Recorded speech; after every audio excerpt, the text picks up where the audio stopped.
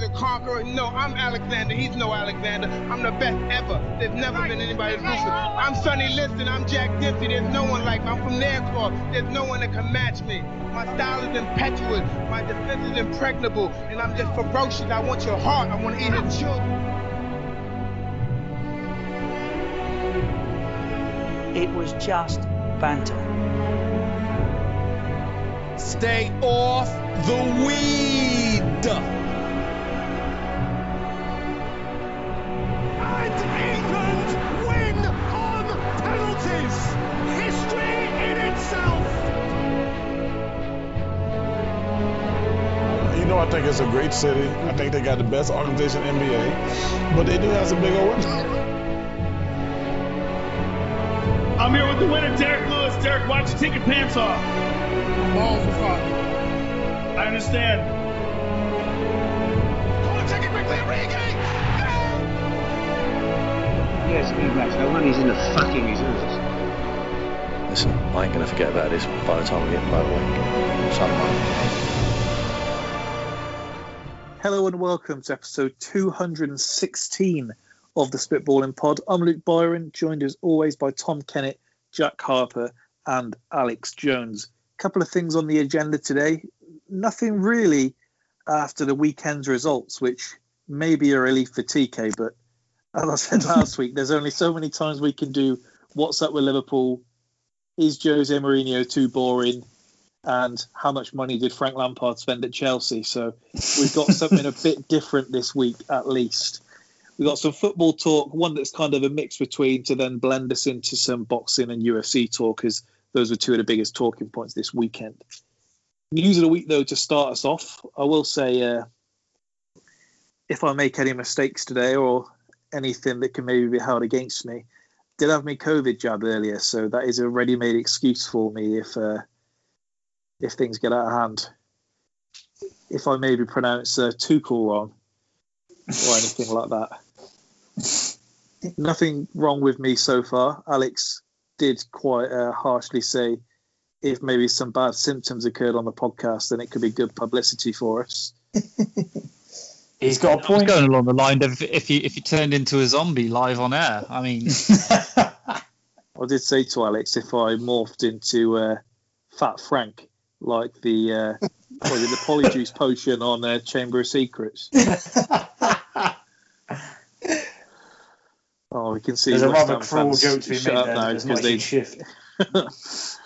They do finally have a penalty, so no more whinging from them. Hopefully, the Leng man and one of the worst tackles in the box you'll ever see.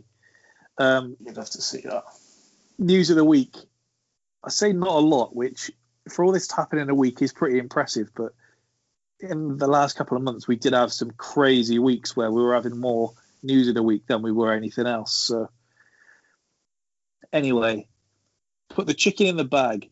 Gunman steals food from Roscoe's house of chicken and waffles. Didn't ask him to empty the till. Quite literally took 3 meals and went. Fair enough, I think. He's just a hungry bloke. And to be fair, if I had a gun and I was that hungry, some of the cues that I see, I'm making that life choice. We've got beef here in the West Ham game as Rice has nicked the penalty off the Leng man. Did he try and fight for it? He's taken it out of Lingard's hands and he's just kind of stormed off in a huff. You'd have to see that tick of authority. Literally watching it right now. I'm on delay. The fume I had earlier is McDonald's don't deliver to my house anyway. And when I get the email come through saying 99p fillet of fish Mondays. Just cruel. Have you considered walking to it? To Eastern Avenue? Yeah, I wouldn't fancy it by the time I get there. And it wouldn't be worth it by the time I got back. Mind you, I ordered KFC on Friday. It arrived in 15 minutes. Oh, mate, they're brilliant. Obviously, living in Abbeydale, I live just around the corner from it. And it's literally, if I press order, it's here in like 10 minutes. So, yeah, it's unreal. It's a bit scary, isn't it? The chicken's still clucking. Yeah. It's better. I think I've had this chat with TK before. It's better seeing KFC being delivered that quickly than it is with a Gloss Grill, where you press order and they say it's on the way within about 5 minutes, and you think, So Gloss Grill, I'm actually kind of, what's the word I'm looking for? Don't slate them here. Go careful. No, it's not Gloss Grill, because I like Gloss Grill. I eat from Gloss Grill, but it's another well-known Piri restaurant in town, Southgate Street. Does it rhyme with Woo Chachos? No, it doesn't. No. What does it rhyme with? They're usually condensed into two initials. FJ? Yeah. I thought it might. It may be that one. But we used to go in there, and they have these warm drawers filled full of juice, and they just kept the chickens in the warm drawer. Oh my god! So it wasn't even cooked. So we'd go in there at like 11 o'clock at night because we had nothing better to do when I was like 18. You'd ask for something, and you'd see him go around the back and just open this drawer with all this shit slopping around in it, pull it out, stick it on a plate, and give it to you. And it's honestly. During the first lockdown, when like everywhere was shut, I remember putting in our group chat that I'd ordered from there, and you and Troy were so like horrified. I actually went on the Just Eat Live chat, and I didn't know what to say, and I said to them, things have been brought to my attention which now make me uncomfortable to order from this establishment. That's amazing. And they cancelled the order, but eventually I think I had to take like a £3 cut, and I was like, okay, this is worth it. Just as well, 2 hours later they still turned up, and the food looked horrific. And free food for me to not even look at it, it was bad. Yeah, to get a free can of Tango Apple there. I know for a fact that what they would have done if they hadn't turned up, they'd have put your food back in the warm drawer and just left it until someone else ordered what you did. But we went there, and then every time the next day we'd just be stuck to the toilet for. It was good back in the day. But that's the thing. Before the emergence of GG and some other players. I don't think it ever was good. I just think it was different to what was on offer.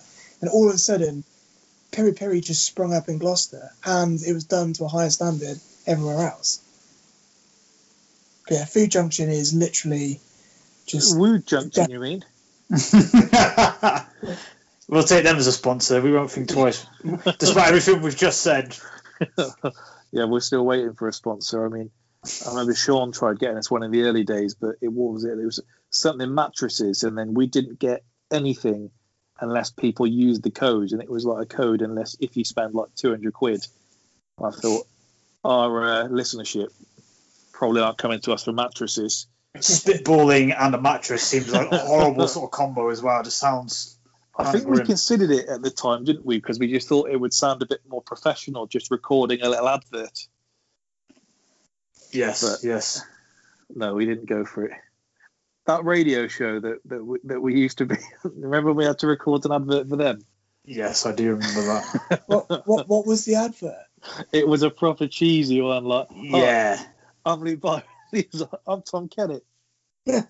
You're listening to Spitballing Pod. I'm Chris Smalling and I'm Phil Jones. With some little music in the background, like we cover sport on both sides of the pond.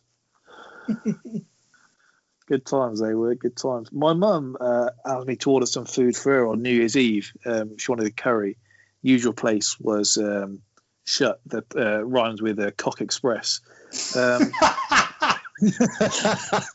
Cock Express!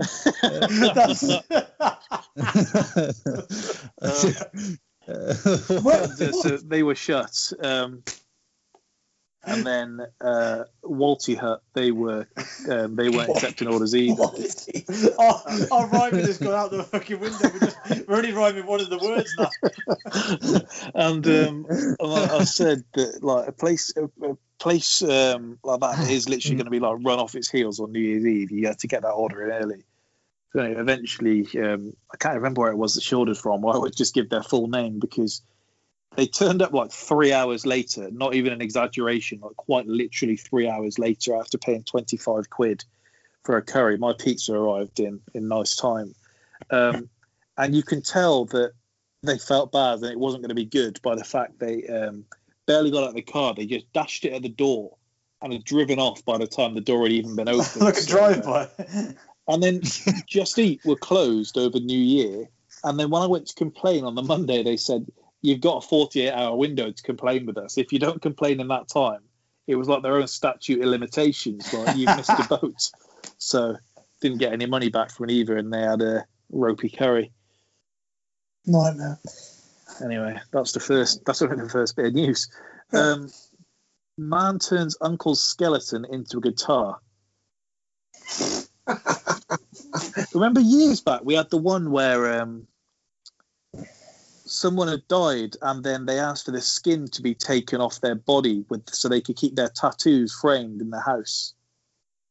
Jesus. I don't remember that. No. It might have been before your time. It was on the same episode that we did. We went through all the weird addictions people would have, like Maury back in the day, and there was someone that was ate their like grandma's ashes, and then they had to try and quash the habit, so they would just eat out of ashtrays because it was the closest thing they could get.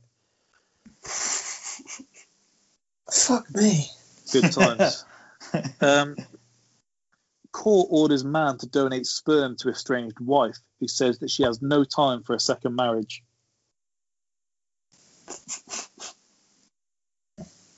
Use it or lose it. Sydney real estate agent accused of Viagra-fueled samurai sword attack. Just going around hacking heads with a You don't expect that from Sydney. If that was Florida, we wouldn't have batted an eyelid. Yeah, it's just expected of them guys. Butt plug bandit given suspended sentence.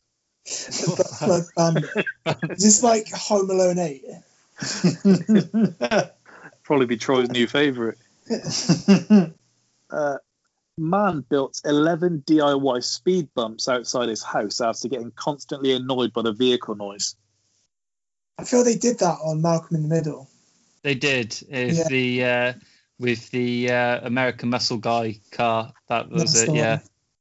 That was the one. That was a great show, that was. Great show.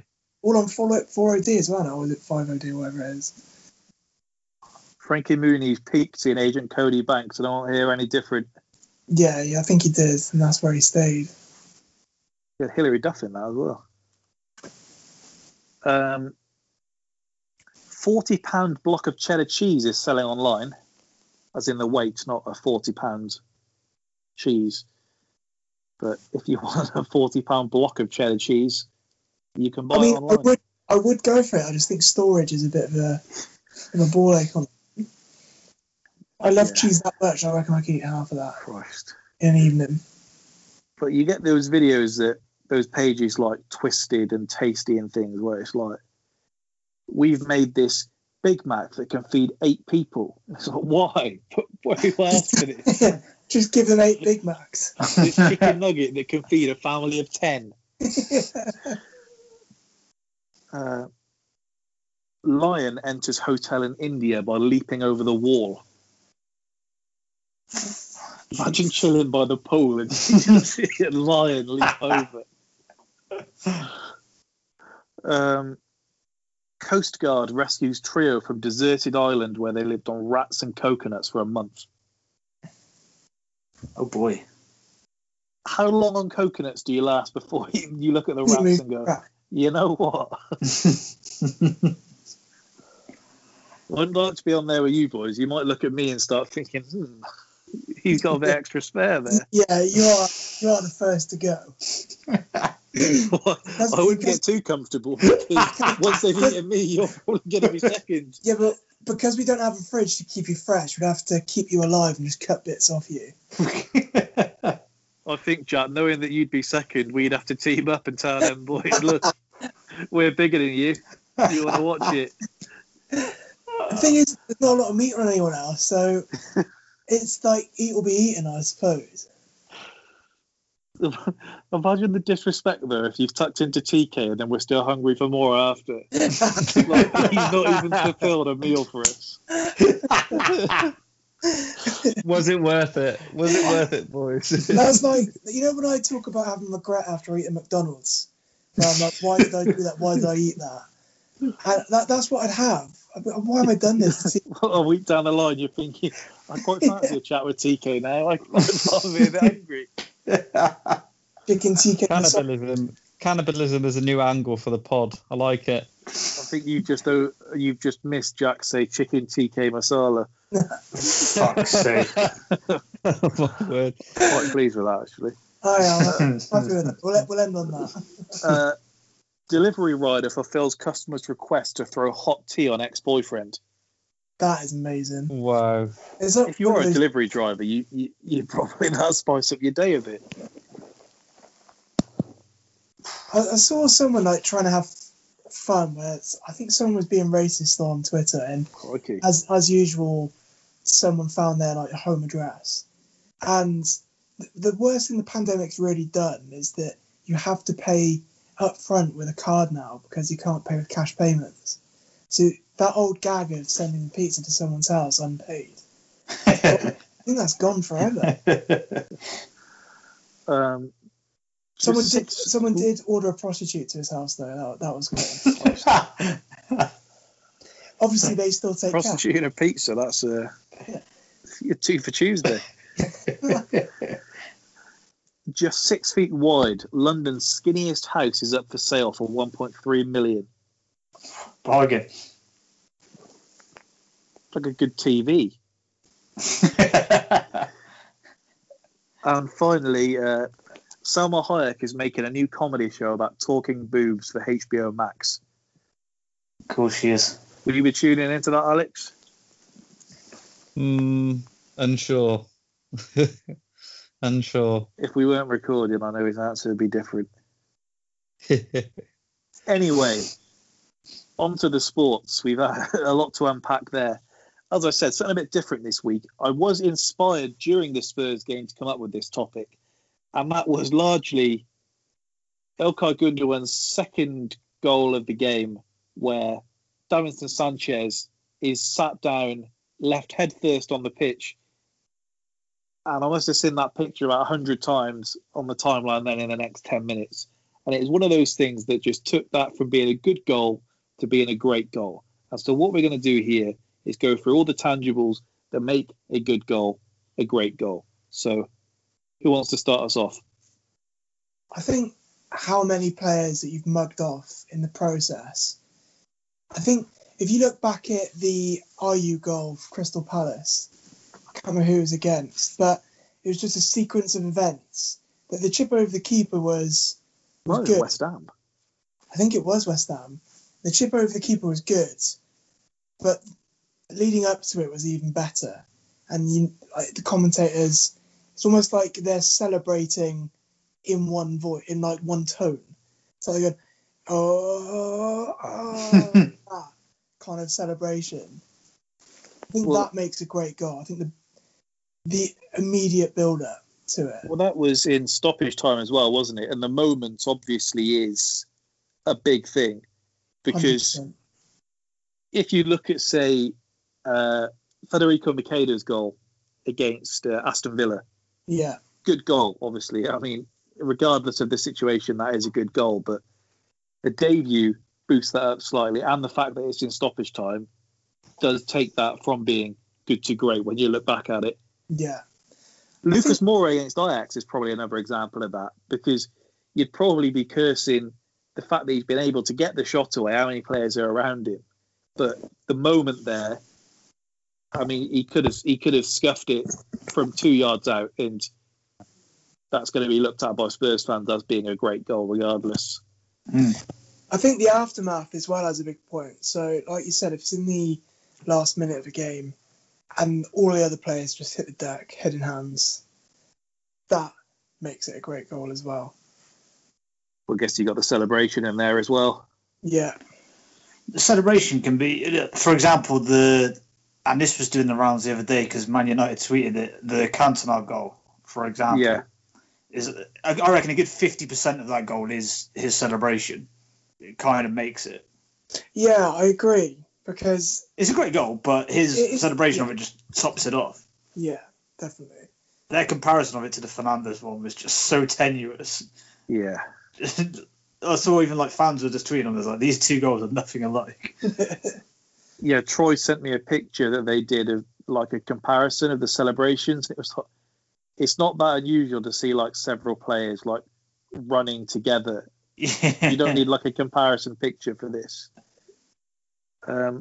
I've just watched the goal back, and it's by no means a great goal. I just weirdly always remember watching Freddie Sears scoring on his debut for West Ham solely because he did the Shearer celebration after. And in my head, it was a better goal. And I've just watched it back, and he hits it into the keeper. It comes out, and he kind of diving headers it into an open net. So that's not really what we're talking about here. So despite having it on my notes, I probably should have watched it back first.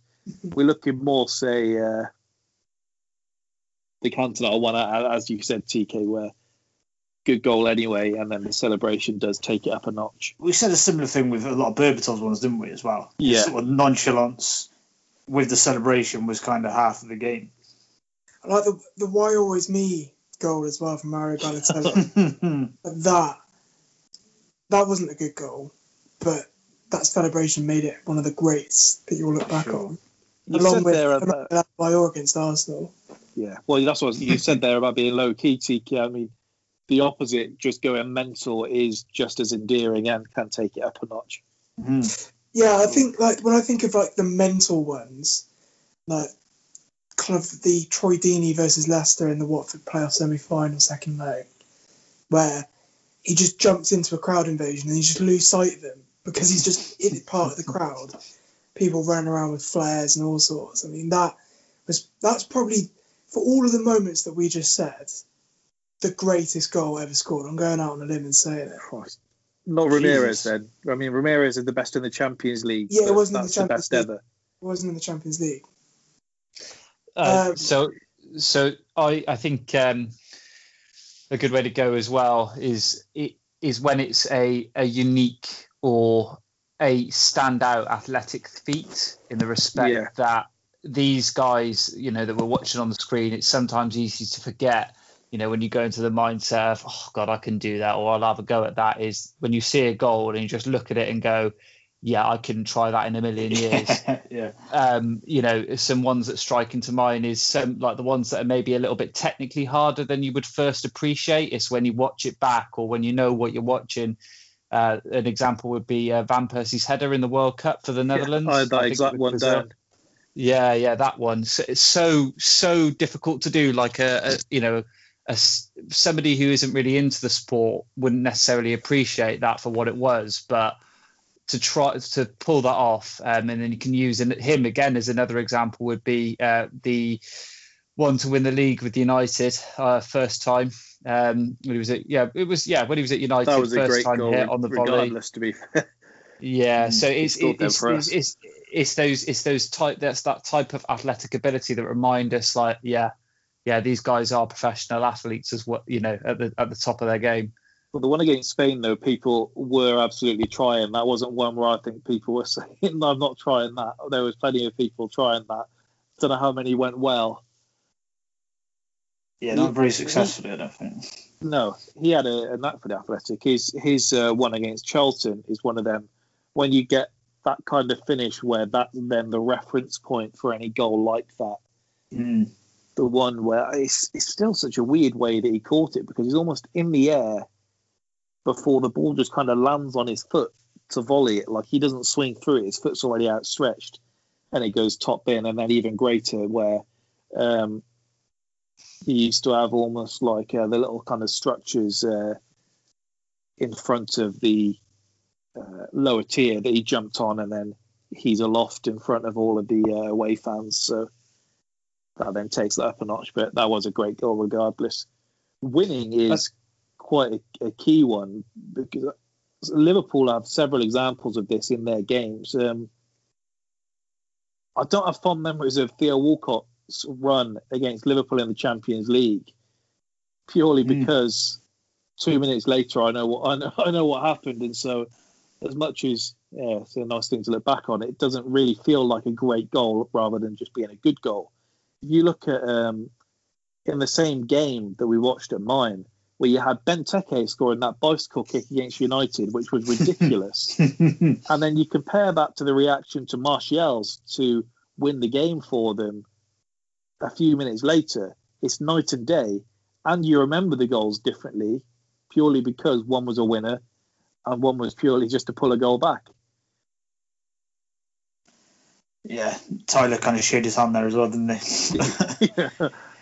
It's a good point that the commentary can take it over the edge as well in terms of, you mentioned, obviously, Jack's mentioned the Deeney one, the Aguero one. They're obviously, the main thing about them is the context on which they're scored is what makes them great and the ramifications of what this goal means.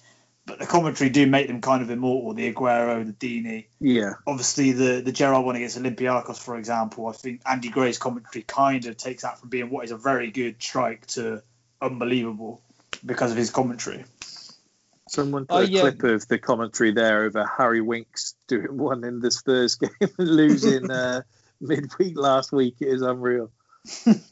I think as well, like when you think about it, one goal that stands out in my head is so do you remember the whole Wayne Rooney boxing saga? So obviously it's another sort of celebration that made it, but it was the story beforehand, the story before the match, and sort of like him getting the goal, doing that celebration. It's one that stands out in your mind. I don't think it was particularly, a particularly amazing finish. I can't even remember the goal off the top of my head, but I just remember the occasion, the moment, the celebration, and the story. No, the bicycle was the outstretched arms. He ran to the corner. Outstretched arms and in the corner. Yeah, but again, another really good example of that. But yeah, like the story of the match and the build-up. And the weight of the politics going on behind the scenes at the time can often make a goal great in different ways. It takes something off it, doesn't it, when you see the replay back and it's taken a deflection. You want nothing but net and you want nothing but a clean path the whole way through. When you see one that you think is a scorcher and it's taken a deflection to take it away from the keeper or even just a slight nick, it does take away from it slightly. And just having the net bulging is one thing that does take it up a notch. When you see carry on.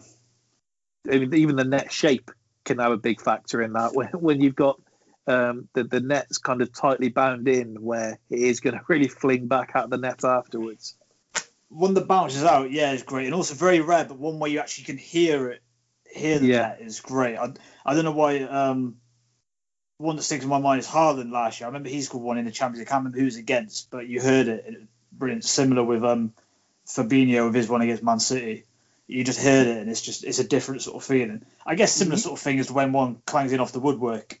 It makes it extra better. I was going to say, when a ball's been absolutely spanked. And the Yeboah. The Yeboah ones, to be fair, were great anyway. Yeah, he does take it up a notch, doesn't it? With, for sure. He's always the go-to, isn't he? Being a fairly average footballer actually also helps as well. For some reason, just that contrast of your footballing abilities with the goal, it's perfect. Yeah, we've had plenty of goals from like deep. Wilson Palacios is one who I always remember doing it. Well, you said about like the sound of the net. You used to always see more microphones behind the goal. I don't know if it was just because of there being fans there and picking that up before they instead didn't want to hear some of the things the fans were chanting, but you don't see that so much anymore. You used to see almost 3 behind there every game, and now you get 1 if you're lucky. Because they did that with the UFC, didn't they? And you can see it in boxing more now, where they do mic up almost like the outside of the apron, so you can hear the footsteps and you can hear someone really thudding down when it does happen. Yeah. Particularly now when there's no crowd. So you'd think it'd be a better option now to start micing up all the things like the net, so you can hear things a bit more. Still don't know how any of you prefer fake crowd noise. What, in the football? Yeah. It's much better than without it, honestly. I don't know how you watch all of them with no crowd noise. I like hearing the people shout, particularly in games where you've got horrible defending going on. I do for about 5 minutes, and then I'm thinking this sounds like a training match. was quite cool, I think. I think those were the ones I had down, unless anyone has any more that spring to mind for them. Probably covered what I had. Yeah. Anything else before we carry on? No. All right. I was just going to say, go on. The person who scores it. So if they got a history with a club they're scoring against, that makes a very average goal a great goal, in my eyes. Like City, so like Frank Lampard against Chelsea. Well, that is a memorable goal. Yeah, he's done you. It is a brilliant goal, and then he just stands there dejected. It's like Dennis Law when he scored against. He wasn't dejected. Come on. Yeah, it's like Dennis Law when he scored against Man United and scored the goal to send him down. He's kind of just felt sick. Kepa's starting tonight, by the way, which is interesting. He's not playing it. He's not playing an old club, so you can rule out him scoring. Maybe in the wrong end. You throw one in. Is Chilwell starting? Chelsea's most important player. No, he's not. Tuchel's sending for him, and he's sent for him. How are they going to cope? If we carry on then, so looking as I always do, ESPN and all the likes to see what others are considering to be the biggest sporting stories of the weekend. And one of them was Nick Kyrgios and Djokovic continuing their feud that they have, despite very rarely playing each other. And as far as I could tell, Kyrgios does actually have a winning record against Djokovic, which is impressive in itself. Kyrgios, for no reason at all, came out for a doubles match in the week and just did Djokovic's heart celebration to the lack of crowd there. And then when they asked him why, he just quite upfront said, "Yeah, well, I don't like him, so anything I can do to wind him up." He also did another interview where he called him a spacker, which is a very old reference, a very old insult, which I've not heard for years. He said, any bloke that's going to go party around topless during the middle of a pandemic, any spacker like that isn't going to be calling me an idiot, that's for sure. So they continued theirs, and then the question here is, what are the greatest rivalries in sports today? So we're not talking about Arsenal United back in the day, regardless of whether you think maybe that is a rivalry so much now, and all the ones that nostalgia comes into it. We're quite literally talking the here and now. I did see a tweet recently saying that the biggest game in the Premier League now every year is Liverpool City and the rivalry there. And I would agree. I know United fans usually do then chip in saying, no, it's us against them. But I'd consider Liverpool and City to be a bigger rivalry than Liverpool United there. Don't know how you feel, TK. Well, it definitely is. Well, but it's for different reasons, isn't it? They're the two, have been anyway, not so much this year, the two best teams. So they've actually got something to play for. Whereas, I agree. There isn't necessarily the needle there, I don't think, although that is increasing. But it hasn't had obviously the traditional thing. Who do you enjoy a win over more? Who do I enjoy a win over more? Yeah, because that's probably where it comes down to, isn't it? So I might be completely way off. To flip the question on his head, though, who do I hate losing to more? Now, there is quite a clear answer. Because this could be the difference in Liverpool City, the bigger game. You could say there's a bigger rivalry between Liverpool United. I would be very surprised if TK turns around and said he would rather lose to United than City, or would rather beat City than United. Yeah, see, obviously, the problem is, I would hate losing to United, but obviously the ramifications of beating City over the last couple of years have been bigger than if we beat Man United. They're just kind of been also runs. I disagree. I don't think any of the Liverpool versus City matches that we've had in the last 2 years have been incredibly decisive enough. Like one of them was a draw, wasn't it? I'm pretty sure. The result doesn't necessarily play into how much of a rivalry it is, though. Yeah, but I just... A couple of years ago, they did win the league over us by a point. And that game felt like one of them where quite literally every throw-in felt like they were well within their rights to be campaigning for it and going mental when they felt it should have gone the other way. I saw someone say it's the highest quality football match in the modern era. It was pretty incredible. I don't know. I don't know. For me, I just don't see it still. I just don't. I accept that they're the best two teams in the league at the moment going at each other, but I don't see it as a rivalry. I just see it as the best. Like it won't ever have to be like that. I wouldn't put it. I'll put it like this. I don't see it as more of a rivalry than, let's say, the top two F1 teams that have the fastest car this year going at each other. Well, I don't, because it's like there's. I think a rivalry, there has to be a lot more history with a rival. Like to say it's a rivalry, there has to be a lot more history. And for Liverpool and City, it's only been the last couple of years. Yeah, I agree. It doesn't have the story, if, but it's like it's growing as well. Though there is a social media beef that is helping grow the rivalry. I think. I would say as well, if you look at Man United, Arsenal throughout like the 90s into the early 2000s, that was a massive rivalry then, but that's not a rivalry now. It's a social media rivalry now more than it is on the pitch. Yeah. But then that was based on them being the two best teams quite comfortably. And now neither of them are near to that. And let's face it, it stemmed from the beef between the managers as well, which you don't really have anymore. If Klopp and Guardiola were really hated each other, I think it would help the Liverpool City thing become more of a rivalry. As it is, it's all very nicey, isn't it? Which I found actually when you ask this question, everything is a little bit nicey now, which is it is. Yeah, it doesn't have to be like a heated rivalry. No, that's why there's the phrase, isn't there? You can have a competitive rivalry, which is what I feel Liverpool City is. Yeah, no, you're absolutely right. But that's the distinction, isn't it? A competitive rivalry and a Whereas Liverpool, Man United, let's face it, over our lifetimes, it's rare that the teams have been neck and neck going for it. And I will acknowledge it's generally been one way. It's generally been that Man United have been a good team, and Liverpool have been not so good. Whereas the last couple of years, it's flipped.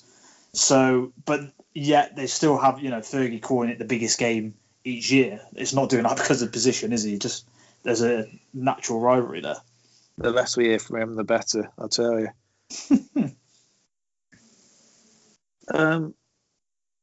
In football, because I always think that Arsenal Spurs is one, but I am very much seeing that from inside of the bubble. So I don't know if people outside of Arsenal fans and Spurs fans see it as like that. I think it probably helps that usually up until we now both have managers that don't really play that kind of football, but usually of all the derbies you were going to have, that was the most guaranteed to be a good game, which did add to it. But I don't know if others feel that's such a rivalry outside of those, because it was one-sided for quite a while, and then the less one-sided it's been, probably the worse the games have got.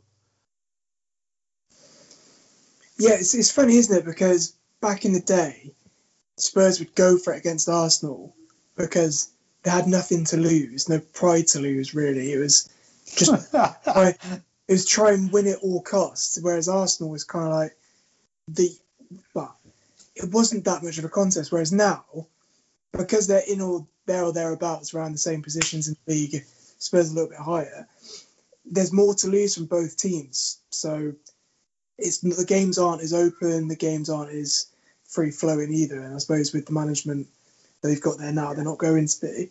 I mean, they feel as big for me. I just don't know how they feel for someone that doesn't have a stake in the two teams. Yeah, I think they're, as you say, until this year, they're a rivalry that you look forward to because the games are normally going to be great, and they can both score, but both also have a bit of jeopardy about them, or anything could go wrong. But that's not necessarily. I'm not watching it, like you said, for an incredible rivalry that I'm really invested in. I just think they could be. It's like the Wenger versus Redknapp years, like. Crikey. Yeah, we're going to say versus Pardew years. Now that's a rivalry. No, like you got Redknapp, you got Lennon on the wing, you got Bale, and then you've got Walcott, and you've got pace. The back-to-back 5-2s. Yeah, exactly. Like space, goals, creativity, Like, it was the funnest derby to watch because they both played then as well. Yeah, so it's like the funnest derbies to watch because it was so open and goals galore. Whereas, like, looking at other kind of rivalries, teams would shut up shop against each other, which is a lot like Liverpool Man City. It's kind of like in recent years. Liverpool Man United, certainly. Yeah, Liverpool United is repeatedly almost horrific. Always in terms of the actual game. But like usually with Man City Liverpool, it's because whoever loses essentially loses the title. Essentially, not this season, but the last 2 seasons. It was almost like they're too scared to lose that game. It's like, right, we'll settle for a draw this game and then just hope they lose to someone else. Yeah. Don't forget, the North London Derby 2018 was our match of the year that year, if you can remember. No, it wasn't. Absolutely not. Nobody voted for that. It was, wasn't it, TK? I don't know why is. you're saying this. It sounds like something I would go for. In the Spafters. Pathetic. Was that the year Shearer cleaned up? I'll tell you one rivalry that's sort of been revived in a good way in the last year or so is AC Inter, particularly as the Italian clubs were sort of, particularly those two clubs weren't what they were in years gone past, but just that obviously Ibrahimovic v Lukaku, that sort of it's just you revived like Ibrahimovic, it a bit. Don't you? Who, me? Yeah. I'm not. I don't hate him and I don't like him. He's just I accept him for what he is. I hate him. Who, me or Ibrahimovic? Ibrahimovic. We're not talking Arsenal Spurs today. So someone actually painted a mural outside the San Siro of Ibra and Lukaku. They're head to head, but they've changed it so it's Lukaku kissing Ibrahimovic on the top of the head, and they've painted that outside the San Siro. Oh. We mentioned football rivalries, obviously. Celtic Rangers is one where I don't think any of us profess to really have an interest in Scottish football, but you would wake up and make sure you do stick on Celtic Rangers over even a Premier League game that's on at the same time, purely because of the heat of the rivalry. Will say, you're saying with the, obviously it's current though, did watch it this year, and obviously with no fans, that game is just a pretty garbage game. Because obviously the intensity of the fan stuff is, I don't know, at least 50% of the reason I'm watching, seeing maybe Morelos might lose his head. Whereas without it, it's two teams that obviously hate each other, just aren't quite as good as our teams down here. What about Gerrard kissing the camera though? Well, that was before, wasn't it? And the fans were there. Could have had that still in there behind closed doors. Imagine just him going absolutely mental on his own in a silent stadium. Rivalries in sports. I mean, if you, as a promoter, can manufacture one in a combat sport, then that's worth your weight in gold. Which is why we see so many that quite literally are manufactured for the sake of it. I said that it's been 4 years since Hey Bellew, which is crazy. And that was quite literally sold by Bellew making a fool of himself, pretending he was going to jump out the ring. And then a bit of a press conference there, and people will buy into it, regardless of whether it was deemed a mismatch at the time. You get a bit of bad blood. And McGregor-Khabib is one of the greatest rivalries we've had in recent times in combat sports. It was very one-sided.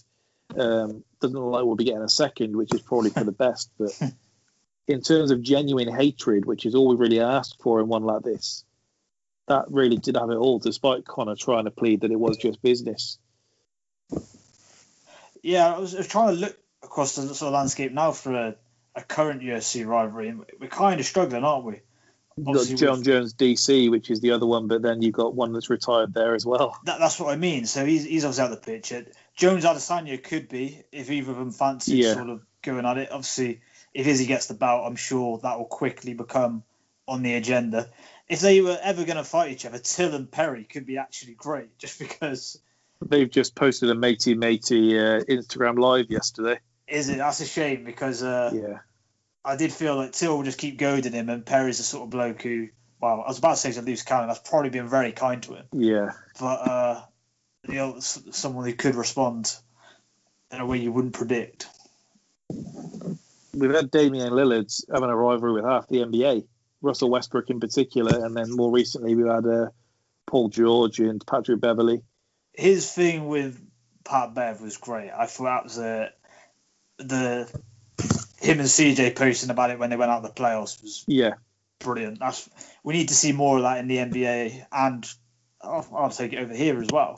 Yeah, because like I said, sort of pretending to be each other's mate and stuff is sort of painful.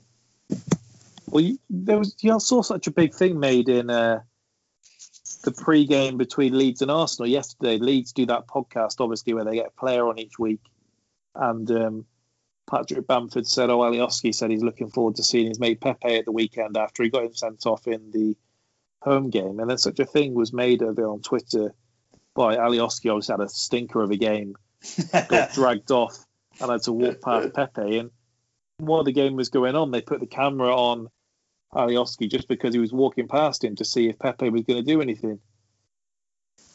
Yeah, don't think he has that about him though, so he just I don't had a smile on his face and kept his head down.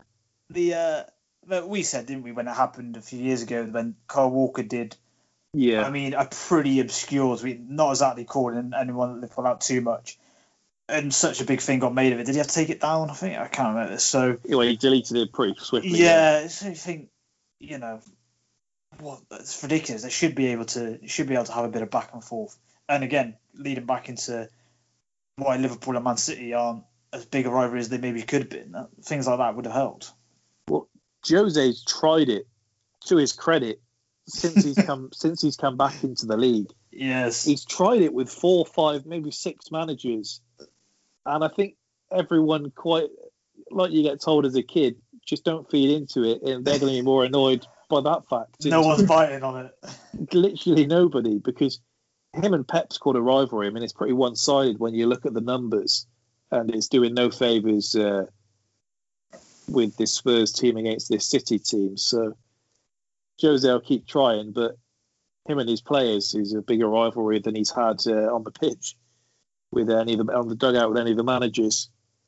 I think that skullduggery age of Ferguson, skullduggery, Rafa Benitez. I knew that word would. What was it you said the last couple of weeks that always gets me? Is a phrase, and I can't think what it is. What is it? Don't worry, carry on. Yeah. Harbinger, isn't it? Harbinger. That's it. You're only ever using that if you talk about an apocalypse. There's never any other time you're going to use Harbinger. That is a great word, though. One of my favourites. But yeah, the kind of skullduggery that used to be rife in the Premier League with Alex Ferguson, Rafa Benitez, Jose Mourinho. That was a golden era. Tuning into press conferences, thinking what they're going to say about their counterpart at another club. Whereas now it is just kind of Pep and Klopp love each other. Frank, I don't think they do. I mean, they do usually say something that's subtle enough where the other one sees that it's not really enough. We don't want subtlety, do we? We want them straight out, Kevin Keegan style. Exactly. Yeah. I want a Rafa Benitez facts rap. That's what I want. That's exactly. Whereas now it is just kind of, they're a very good team, and we don't want to hear this. Blame the press because the same press that wean it out of them then complain when they do it. So yeah, that's true. I want to hear Klopp call Pep a bold cunt. That's what I want to do. On that note, any more before we get on to the combat sports?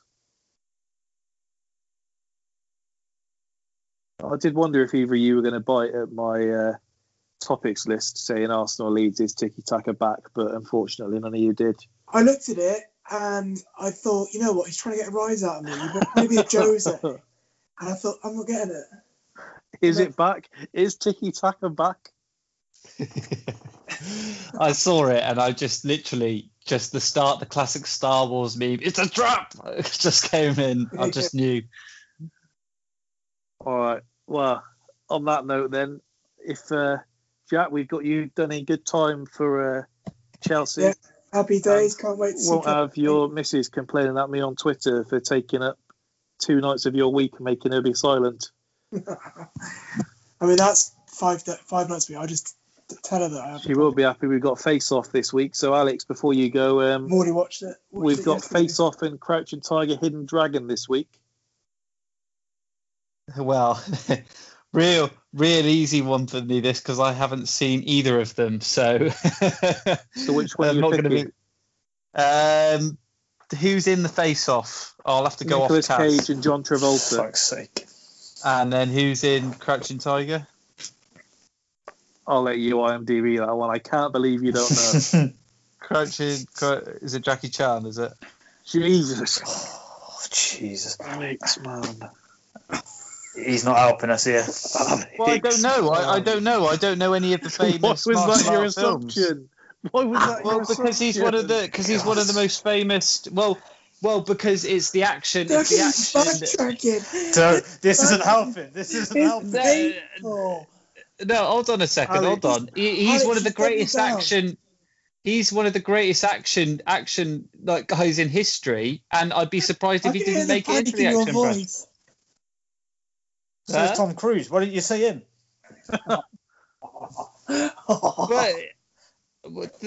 I'm looking at the cast now. Oh, that's amazing. I'm scared as what he's going to say now. He said he's seen the cast. Go on, Alex. What were you going to say? No, I don't know any of the I've just seen the cast. Where's Jet Li? Alex, I think it's best you remove yourself from the call, don't you? I think you're all overreacting. That was from a lad who watched what was the TV series that Jackie Chan was in with the talismans? Jackie Chan Adventures. That was great. Yeah, it was. From a kid who grew up watching that, I'm a big fan of him. So I'm good. You can slag him off as long as you're a fan. I wasn't slagging him off. I don't know. Is he? Got Asian friends. I'll bet he hasn't. I'll go with Crouching Tiger, Hidden Dragon. You've got it now.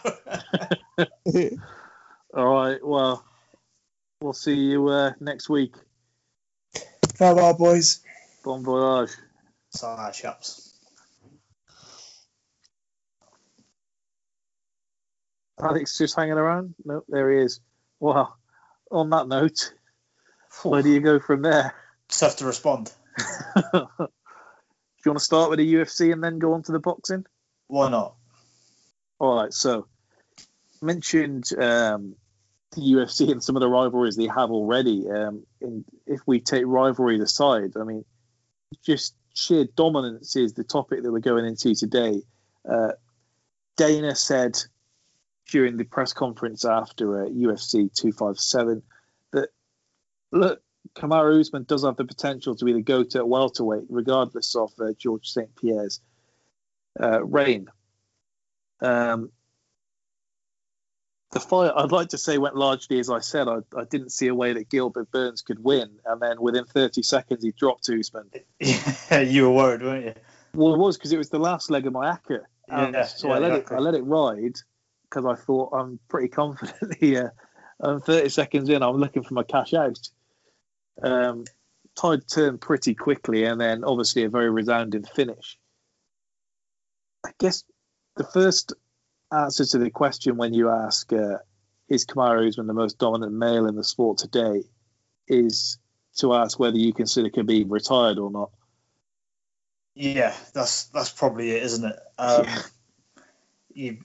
Is Khabib retired, and what's John Jones doing at the minute? If we say Khabib is, we'll go on to John Jones because Khabib has come out and said he's retired, regardless of what Dana keeps saying. Yeah, exactly. He said the fact that Khabib is answering his phone calls and agreeing to speak to him says he's not retired, even if he says he is.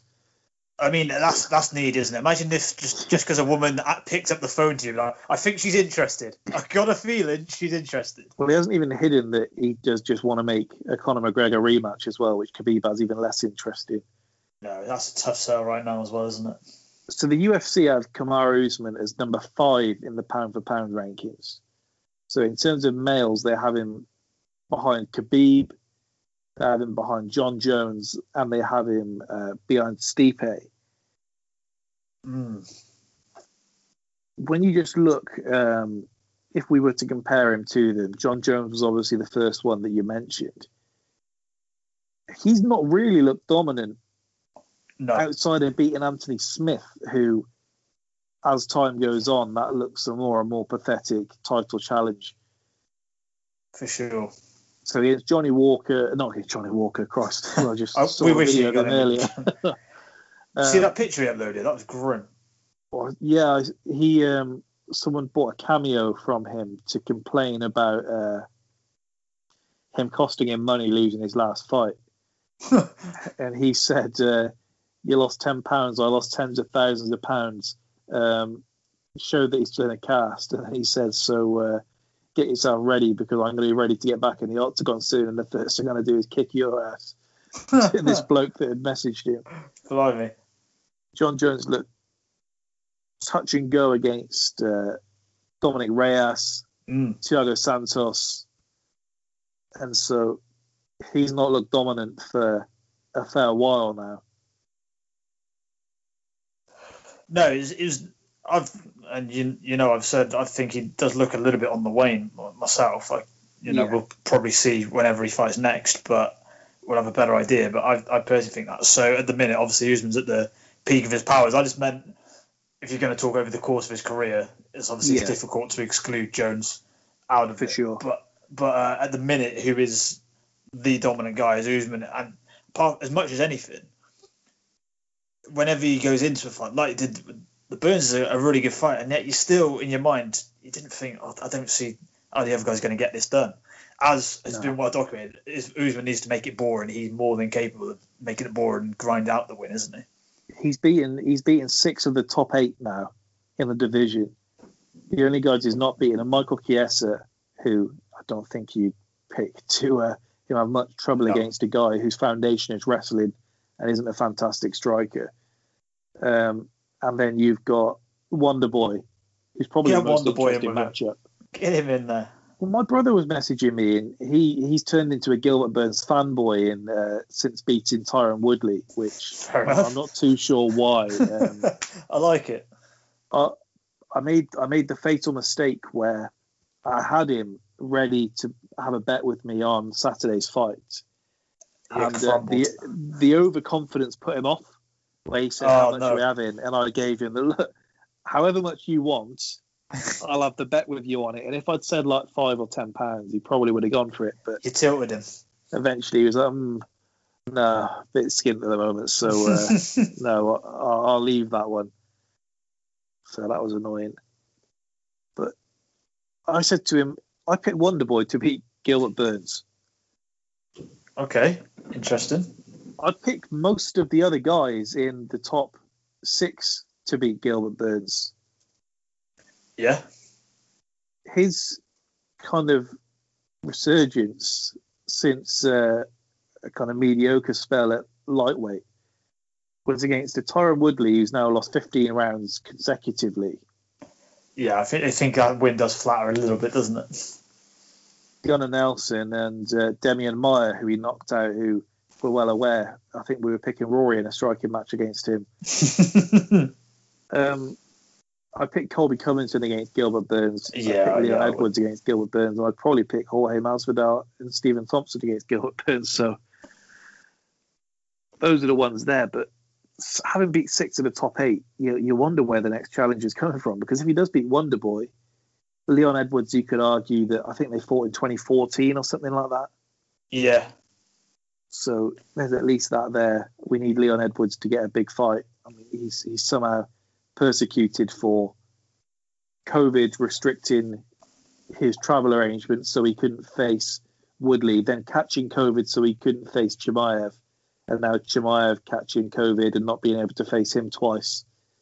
And he's the guy who's held against. Well, he's not fought for ages.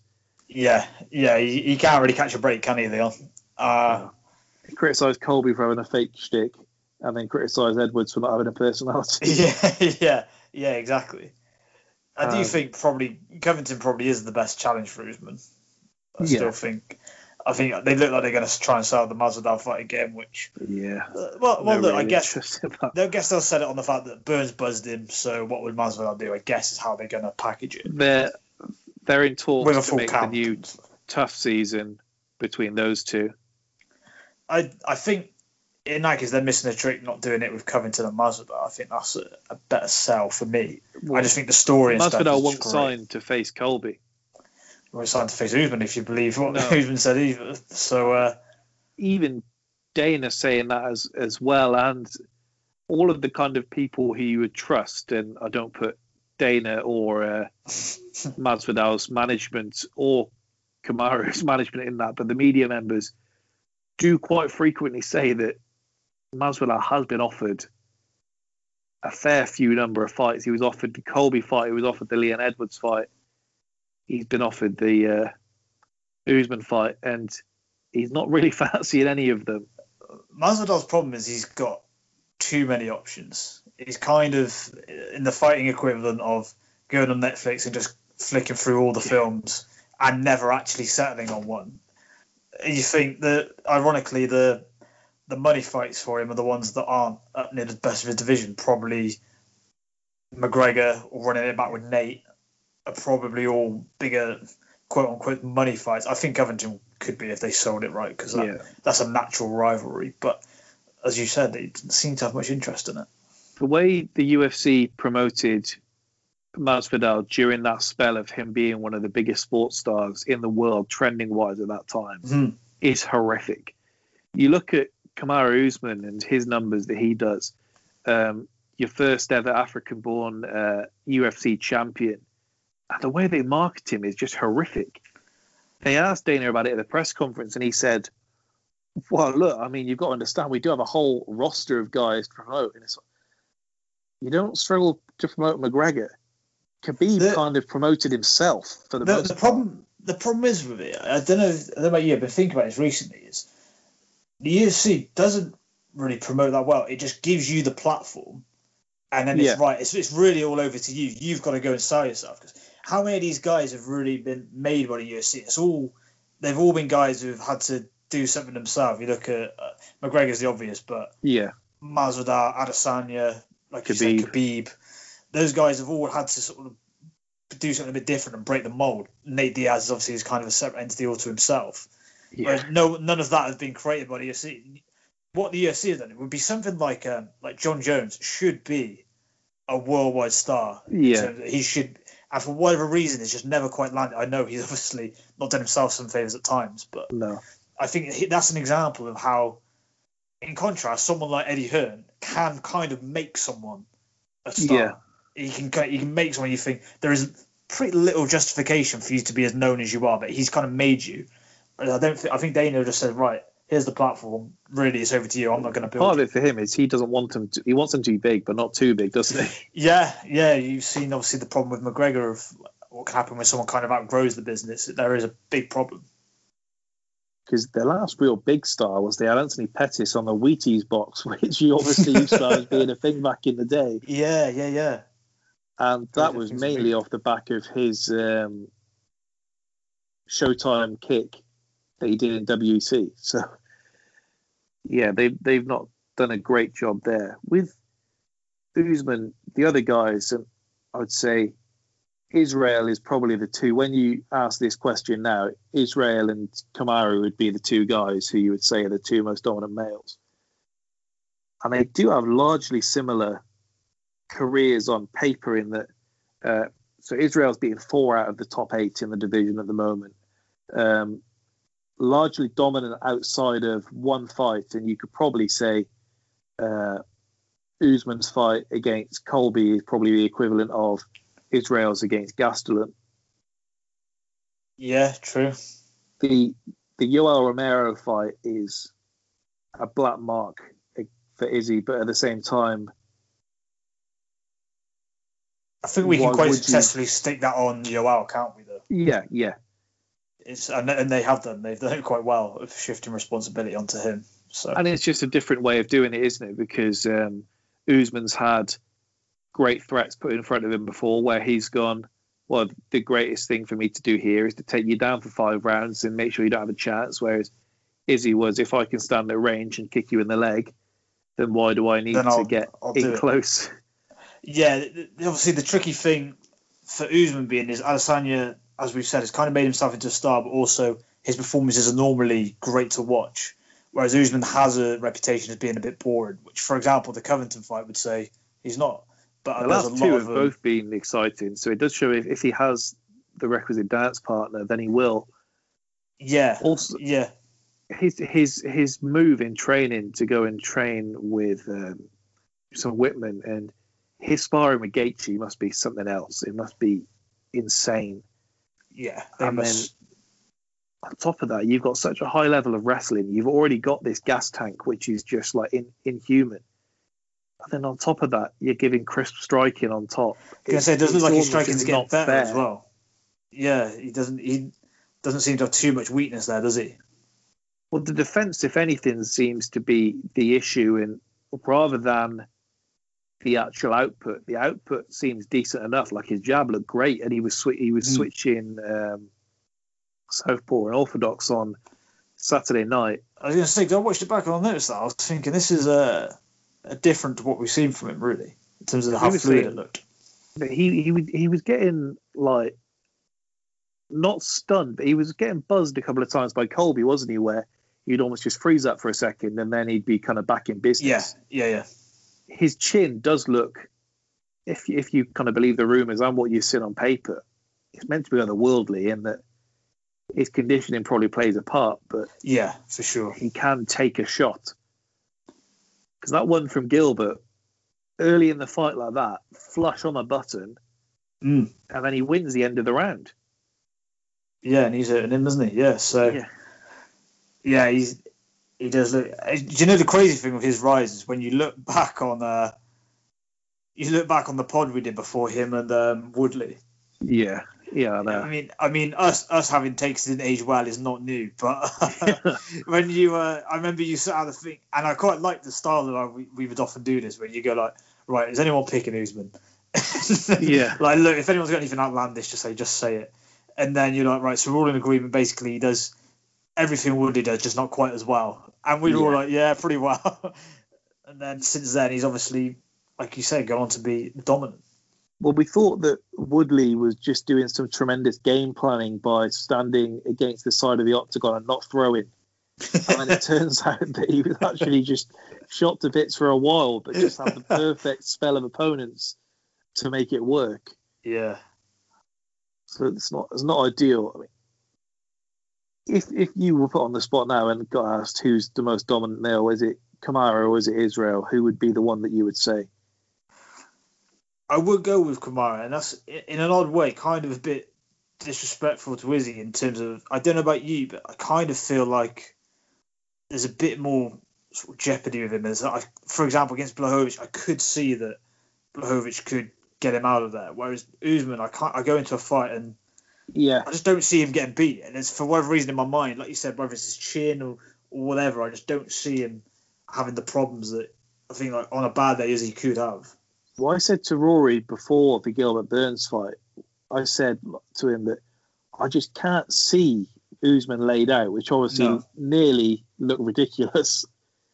But he's someone who I couldn't really see that with McGregor, to be fair. But I can't see Usman like flat out.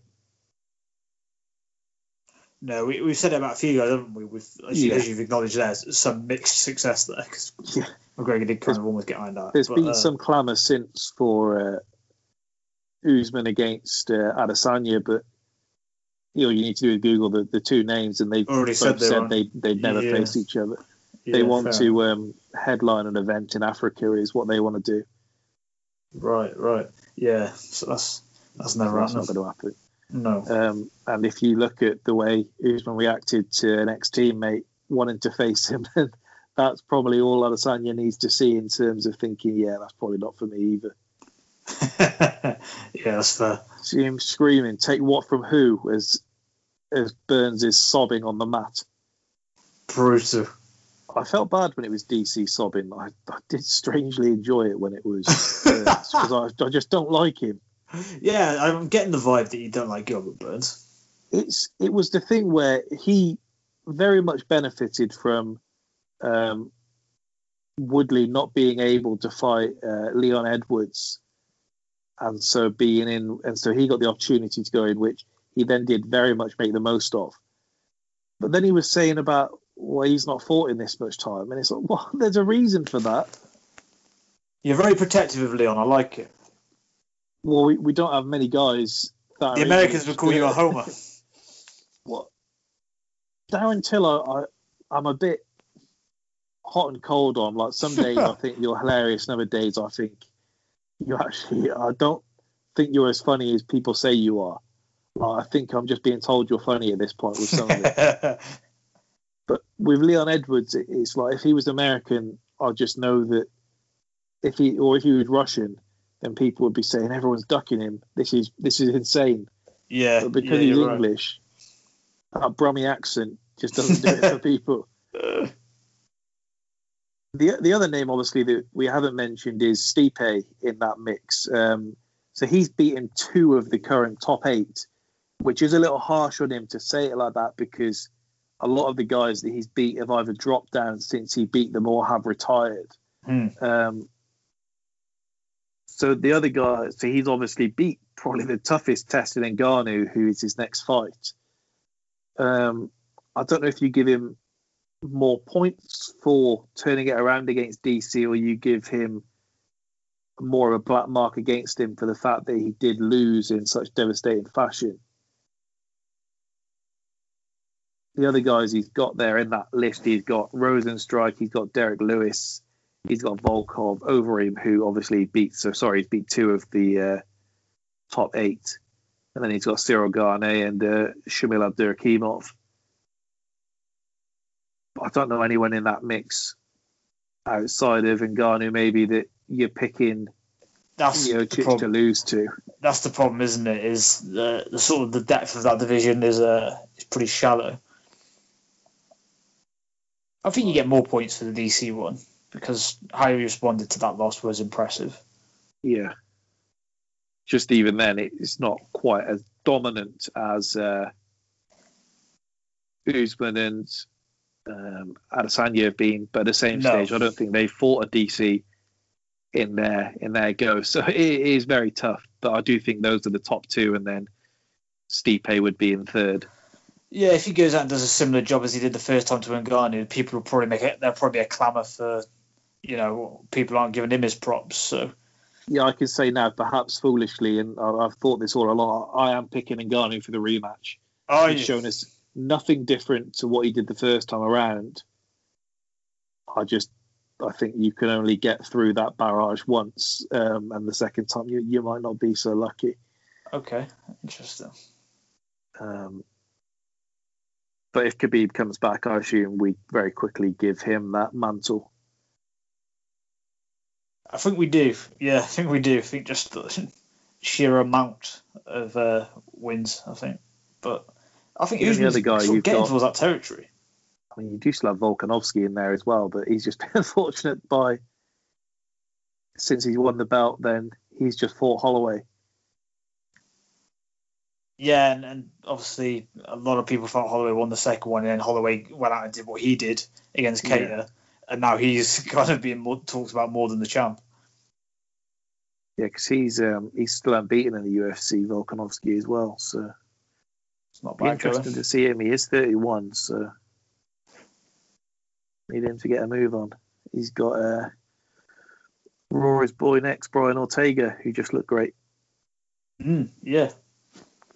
If we go on to the boxing, so a good weekend of combat sports in terms of 2 cards that I thought would largely disappoint. So it does show why we do continue to tune in.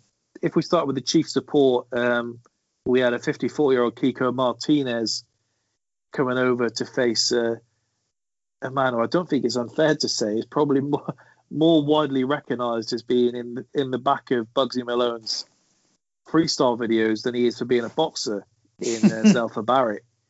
It's the same for Lyndon Arthur, to be fair. So it's not even a dig at him. It's no. More for maybe the promotional job and Bugsy Malone. But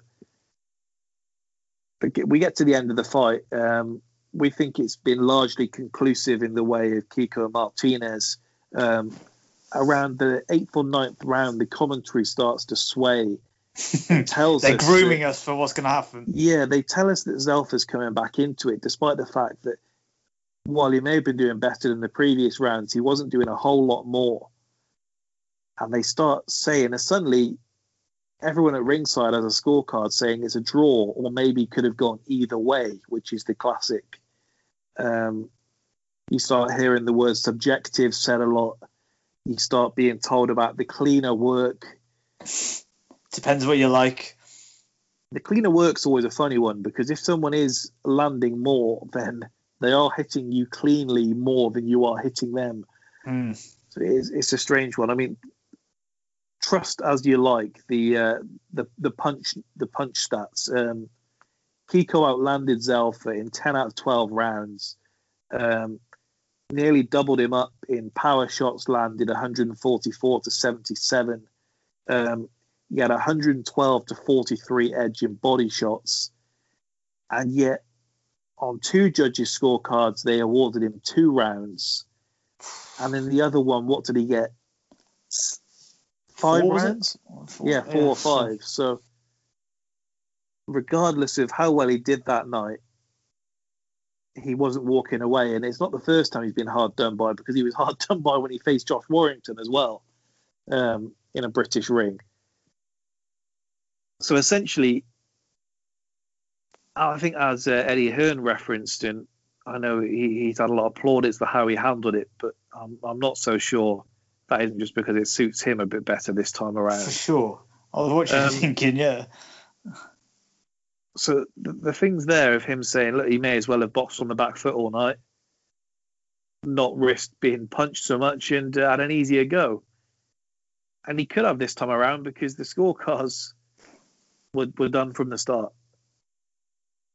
Yeah, and we were obviously messaging during the fight. So once I heard, even knowing how bad our scorecards can be, once I heard that they were one-sided, I thought, well, it can only really be for Kiko. As much as people have said it can go one way or the other, if there's a round in it or whatever, maybe you could see it. But the fact that it's sort of one-sided, I thought, well, there can only be one winner then.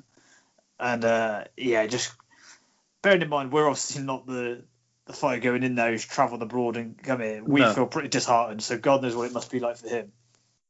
Well, apparently in all the interviews all week, he actually said to the media, look, I'm not worried about the judges. I'm pretty sure they'll give me a fair shake, even after the Warrington shenanigans.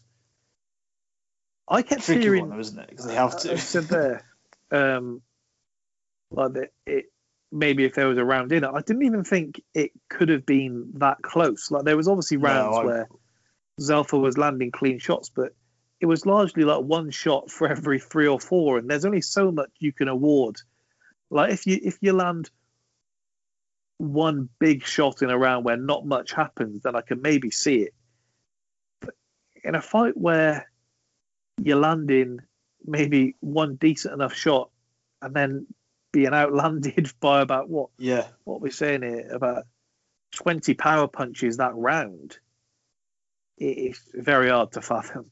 Agreed, and I think they mistake sometimes cleaner work with sort of like, well, they seem to have to simplify everything to sort of boxer versus brawler, where often, as you've kind of just touched on, the brawler is landing just as much stuff. Okay, it doesn't look quite as pretty, but if he's landing clean shots plus more volume, then he's going to have to win the round, isn't it? You know, Floyd was winning fights because he was landing nice clean work and stopping the other guy landing much at all. And the other guy was just landing arm punches, swinging, and not doing a lot.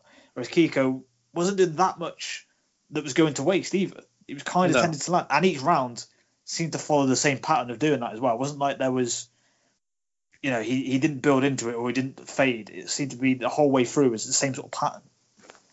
I saw, I think it was on Dave Allen's Instagram story, and he pointed out and he said, the way that it's being spoken about kind of acts as if what Kiko's doing like is easy to do just because they're saying like the nicer work, where he was like, what he's doing is incredibly hard to do, let alone at, what's he, like 34 years old? He's probably older than that.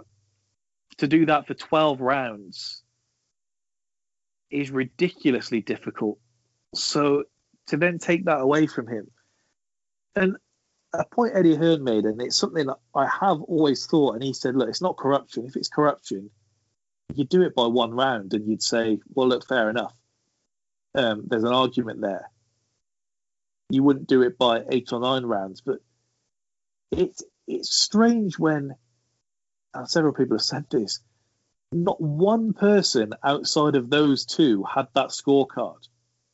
Like you wouldn't find the biggest Zelfa Barrett fan that would say he won that 118, 110. And I follow a lot of guys who are big on Zelfa Barrett because when I started writing for British Boxers, they're big in the Manchester scene and they're mates with Pat Barrett. And so I saw as much pro Zelfa stuff as I was going to see. And they were all like, look, not his night. He's lost before. He's learnt a lot in there. He can come again. There was not even any talk of maybe he can nick this. No, not at all. And Hearn was only so kind of straight up because, one, he's maybe worried about what is going to get said in the build-up to next week with Josh Kelly, because if you're expecting a dodgy scorecard in one, that was probably the one you can expect it in. Yeah, it'd be interesting to see if he's outraged if Avanesyan gets robbed next week. Yeah. I did think that was Zelf. I thought he's a fairly new Hearn fighter. Would he be, if this was one of his more prized assets, would he be going quite as hard in the paint? I'm not sure he would. Well, he said straight away, didn't he? He said, look, we can do the rematch. That's actually, we take that to Manchester. That's a really big fight.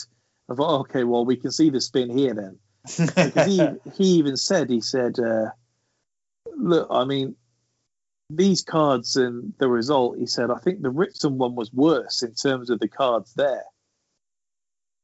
And so, well, you weren't making this fuss and saying, look, no guys are going to want to come over here anymore.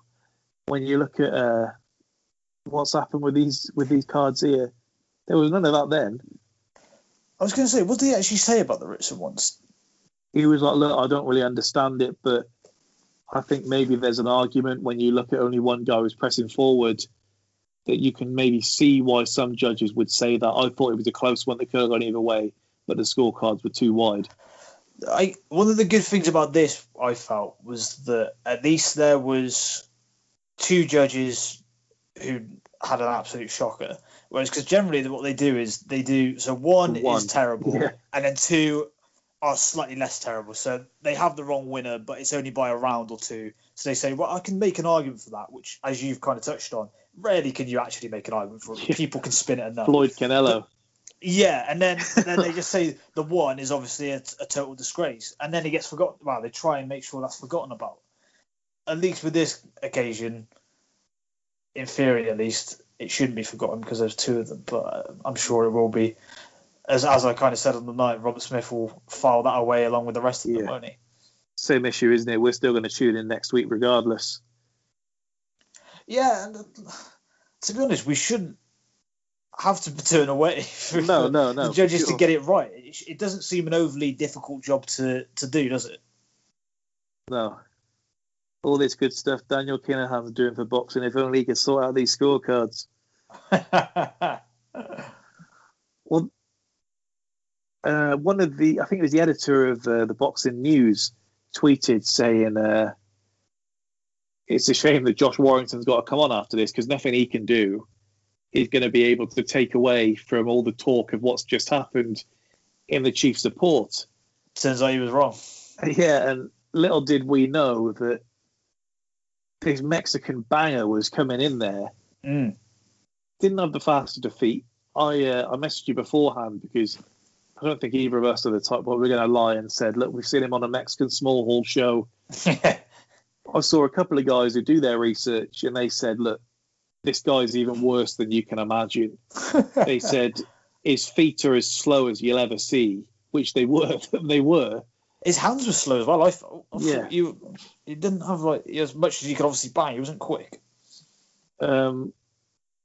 Also, don't want to give the promoters too much of a pat on the back because for all of the times that they say, look, we knew this guy was good. The next 10 South Americans that come over are going to get bowled over in a round. For sure. They told us the same stuff about that fella that Conor Benn just fought. Look, we've seen this guy. He's going to give him a real test. Just so happens that this one could punch, and Josh Warrington came in precisely doing what suited him. In the first round, he got clipped. Me and Rory were on under 7.5 rounds. We're getting a bit excitable. You clearly had the better sense of judgment. Put your money on Lara to win and Lara to win by knockout. Got yourself close to. I won't say talk on your bank balance. You got a nice amount back. Certainly was a winning bet for a nice change. The drought is over, and it was an emphatic turn. Quite fitting that's the way that it happened. Yeah, exactly. It was needed that it was a good upset. I didn't just need a regular win. A good win was much needed. And then back to normal. Yeah, then back to trying to back football again and watching Man United not be able to beat West Brom. That was more like it.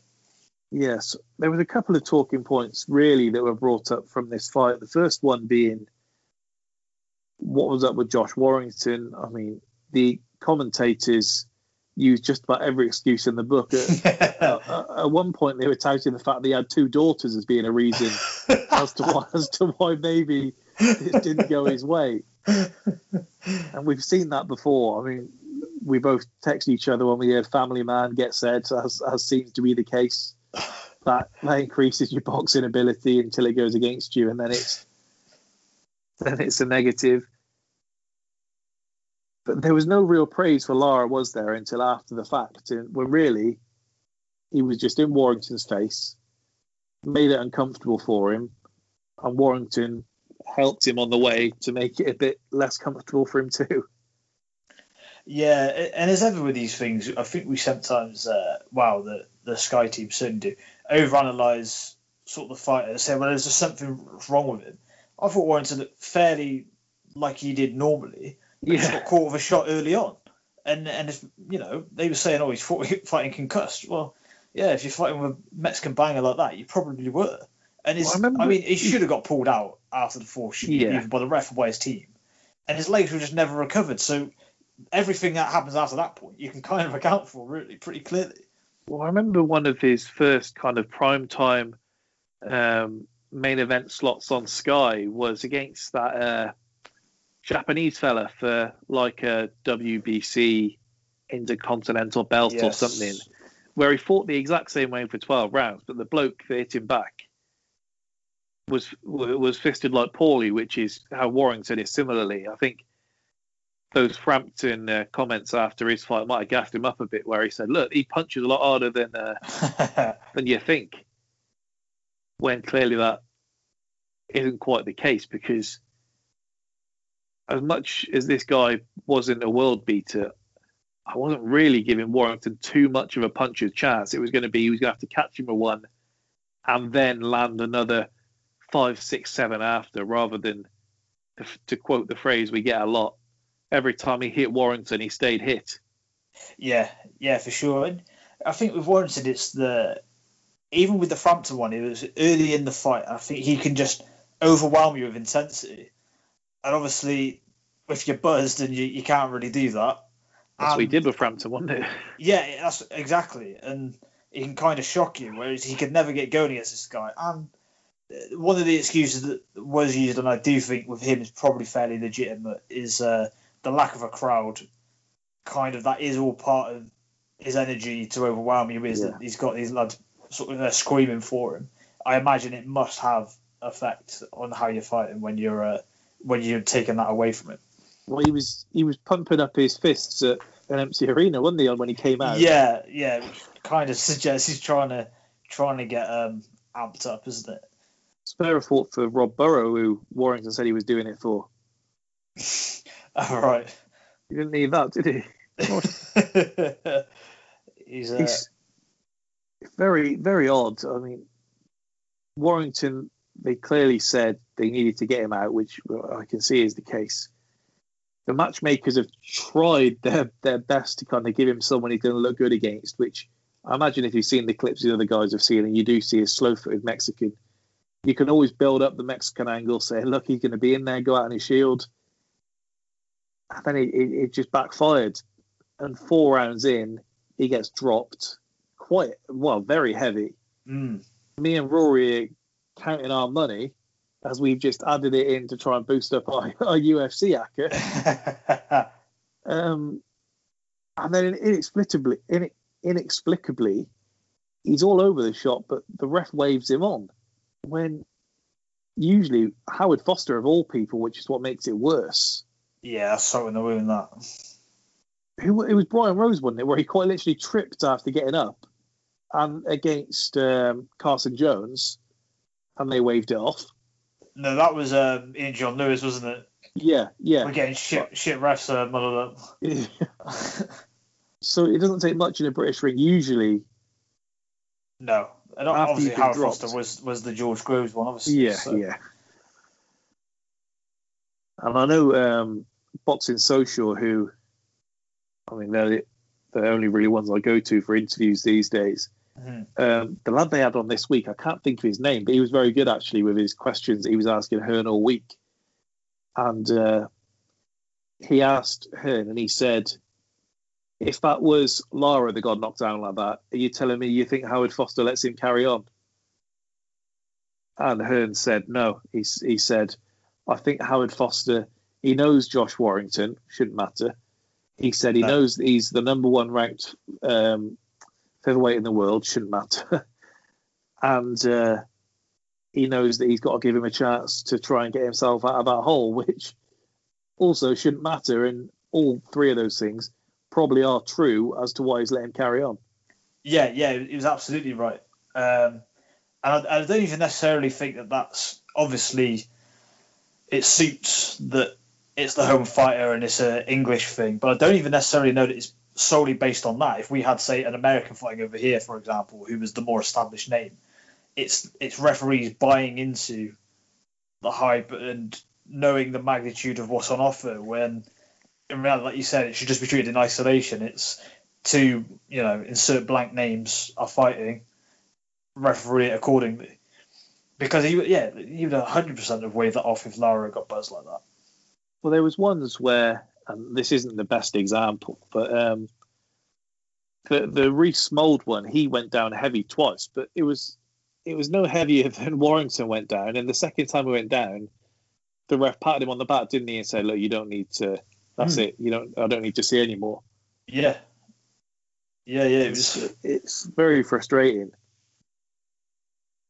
It's in a similar manner as with the commentary as well, where there's no real consistency on it to suit our own means. Because for example, on the commentary, when they say it depends what you like, the problem is with our judging, we've kind of done it both ways, where we go for the guy who barely throws a punch but lands the cleaner work, quote unquote, or we've gone for the guy who's landed the volume and he's just been scruffy and not landed anything clean, but just done it work right alone. And Zelfa as the polar opposites and polar opposite scorecards. Exactly that, and we've found a way to justify each time. It's the same with the refereeing, where if it's our own guy, we'll happily see the ref. We'll happily cheer on a premature stoppage if it's the away guy, but if it's the home one, we'll sort of let him go on far longer than he should have. And I know you tuned off the broadcast by this point, but one of the few good points John Nelson was making, he was ranting about that. He was saying the ref would have called it off, and they had a big thing about Warrington's safety, which I thought was interesting. I thought a lot of the time they don't tend to talk about. They were saying they should go to the hospital straight away. They don't tend to talk about that. But, and obviously Booth was on there as well, and he was saying that he felt he had no idea why the trainer didn't pull him. He said, if I was in that situation, I'd feel I had to pull him. They say, don't they, it's his dad, he knows best, when usually they're the ones that are more brutal, the father-son trainers. It does seem to be, doesn't it? Yeah. With that as well, I don't know how much of a bearing it has, but Howard Foster went straight from turning in a 118, 110 scorecard in the chief support to being referee. Oh, Jesus. In the main, where... That's a bad night. Yeah. And I know we're in a situation where you've got as little people in there as possible, but you've got to think, even if you need a select group of officials, you should surely be having a bit of time between, because he's supposed to be giving the chat in the dressing room and all sorts, isn't he? Saying, this is what I expect, and this is what I'm going to call low, and making sure they're comfortable and feel safe in there with him as much as possible. and I'm sure it's probably a bit of a bubble at the time, but I'm sure he's probably aware that he's just handed in a controversial scorecard and is probably thinking he's going to be getting some heat for this. So is he going into that fight in the right sort of frame of mind? I know you spoke about it last week as well, and in your latest article, I did see several tweets saying worst officials in the world. Now the boxing one, I think we could definitely lay claim to as well. As we've said, whenever a trainer or a fan base talks about going to Vegas, going to Germany, and needing a knockout to get a draw or whatever, you think we sacrificed our right to say that a long time ago. Yeah. Similar situation actually with the football referees, though, where in a way we kind of shouldn't know the refs by name. That normally means they've done something wrong. And we've also got a small pool of about 5 of them. Because we know fucking all of them. And one of the ones, the other ones who landed in the poor scorecard, I think was Steve Gray, who I'd probably say is probably the best British referee that I've seen. And he's still got a couple of shockers on his CV as well. We need to buy a nice big house in the countryside for my man Jack Reese and just get him reffing every event. He still would have let Warrington carry on. Yeah. He'd be good. You're going on your shield, boy. Yeah. The talk will obviously be an immediate rematch for Warrington. Do you think that's the right move?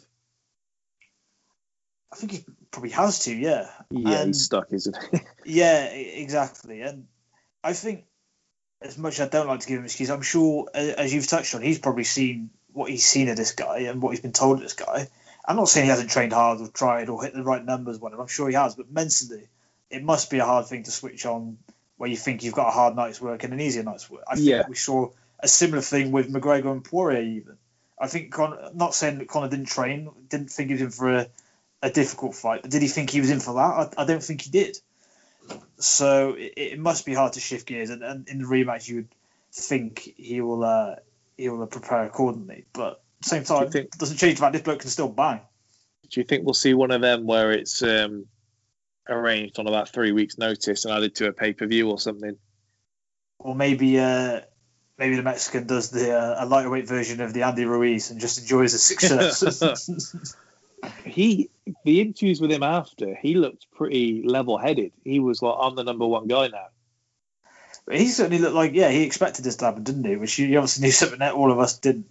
The thing with that is, as well, and I've complained about this before, it's slightly different, I guess, with a belt, but our insistence that whenever our guy gets beat, that he has to have an immediate rematch. But if we beat their guy, he never gets one. Is always the Povetkin one's been annoying me still. Incredible, isn't it? It's slightly different with Warrington because he was an established world champion, so I think he deserves that. But just as a wider point, I guess. And our kind of thing is that we're rewarding. So, for example, they're saying, well, we can run it back with Kiko and Zelfa. Like, we're rewarding Kiko Martinez. Like, well, there you go. You can have another chance at this. Well, this should have been his night. You shouldn't need another one. I'm pretty sure someone said that Hearn already had a deal in place to sign that Lara if he won as well. So I'm absolutely sure he did. That's what Ritson won it. He had that one fight on his card, and he was like, right, I'll be having you then. Yeah, I mean, that really fell in Hearn's lap, didn't it? It was up in the northeast. He saw the crowd and thought, oh, well, this guy can bang, and people are cheering him. All I need, really. All right. I think that should just about do us for today. So, unless you've got anything else to say? I don't think so. All right. Well, Chelsea's still 0-0. Austin Abraham hit the deck about 6 times. So nothing new there. And West Ham have gone above Liverpool in the table. So you might want to stay off Twitter. Stay off Twitter for a bit. But anyway, thanks to everyone for tuning in for another episode of Spitballing Pod. We'll be back Friday with another episode of Movie Madness, and we'll be back next Monday with another episode here. Goodbye.